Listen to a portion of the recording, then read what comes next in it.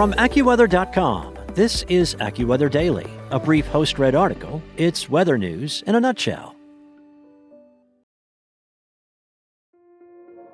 This episode is brought to you by Kia's first three-row, all-electric SUV, the Kia EV9, with available all-wheel drive and seating for up to 7 adults, with 0 to 60 speed that thrills you 1 minute and available lounge seats that unwind you the next. Visit kia.com/EV9 to learn more. Ask your Kia dealer for availability. No system, no matter how advanced, can compensate for all driver error and or driving conditions. Always drive safely. From AccuWeather.com, this is AccuWeather Daily, a brief host-read article. It's weather news in a nutshell. It's Friday, October 8th. Volunteers unearth history buried by weather's long-term effects by Adriana Navarro. Legends are buried at Lebanon Cemetery, and one group of volunteers is fighting to keep their names above the ground. Veterans from America's wars, operators of the Underground Railroad, and suffragettes all have found their final resting place at the cemetery in York County, Pennsylvania. We have folks here from all walks of life, and the common denominator is the color of their skin. Samantha Dorm, a volunteer at Friends of Lebanon Cemetery, or FOLK, told AccuWeather national reporter Sarah Gisriel. Founded in 2020, FOLK consists of volunteers who are dedicated to helping with the upkeep of the cemetery that holds the graves of 3,500 Black Americans, as well as researching, identifying, and documenting those who are buried there. Among those remembered is James L. Smallwood, who had opened the first school for African-American children in York, Pennsylvania by 1871, according to the Falvey Memorial Library of Villanova University. Smallwood graduated from Villanova, which is just outside Philadelphia, in the class of 1864.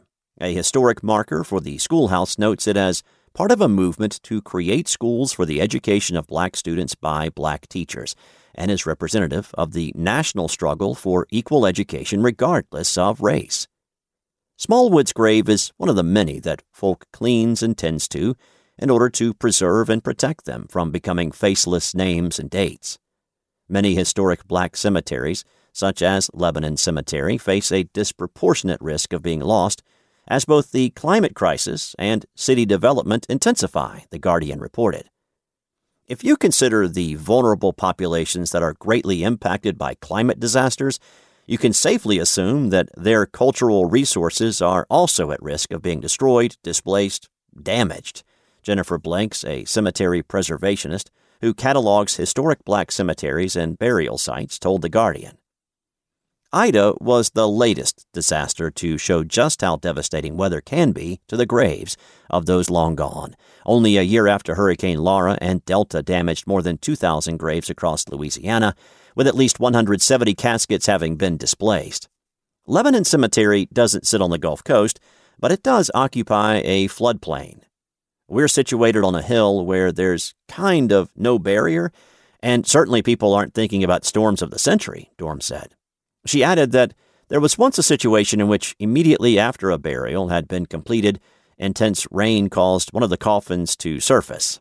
The rain has also contributed to hundreds of flat stone grave markers sinking anywhere from between 6 inches and a foot below ground. With human-caused climate change enhancing heavy downpours and heightening flood risks, volunteers have installed drainage systems underneath the flat markers in an attempt to keep them from sinking. We'll see how they do through the winter months, and if that's a good strategy, then next spring we'll come out and we'll attack over 600 flat markers to do the same thing, Dorm said.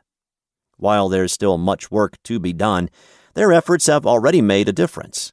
Dorm told Gisriel that after flooding caused some markers to sink, in addition to the vegetation not being landscaped regularly, some families hadn't been able to find markers for decades. Dorm added, "We've been able to connect family members that haven't been able to come and pay respects to their family for many years, in some cases 30 years, that they haven't been able to find their marker." That's it for today. For your local weather at your fingertips, download the AccuWeather app or visit AccuWeather.com.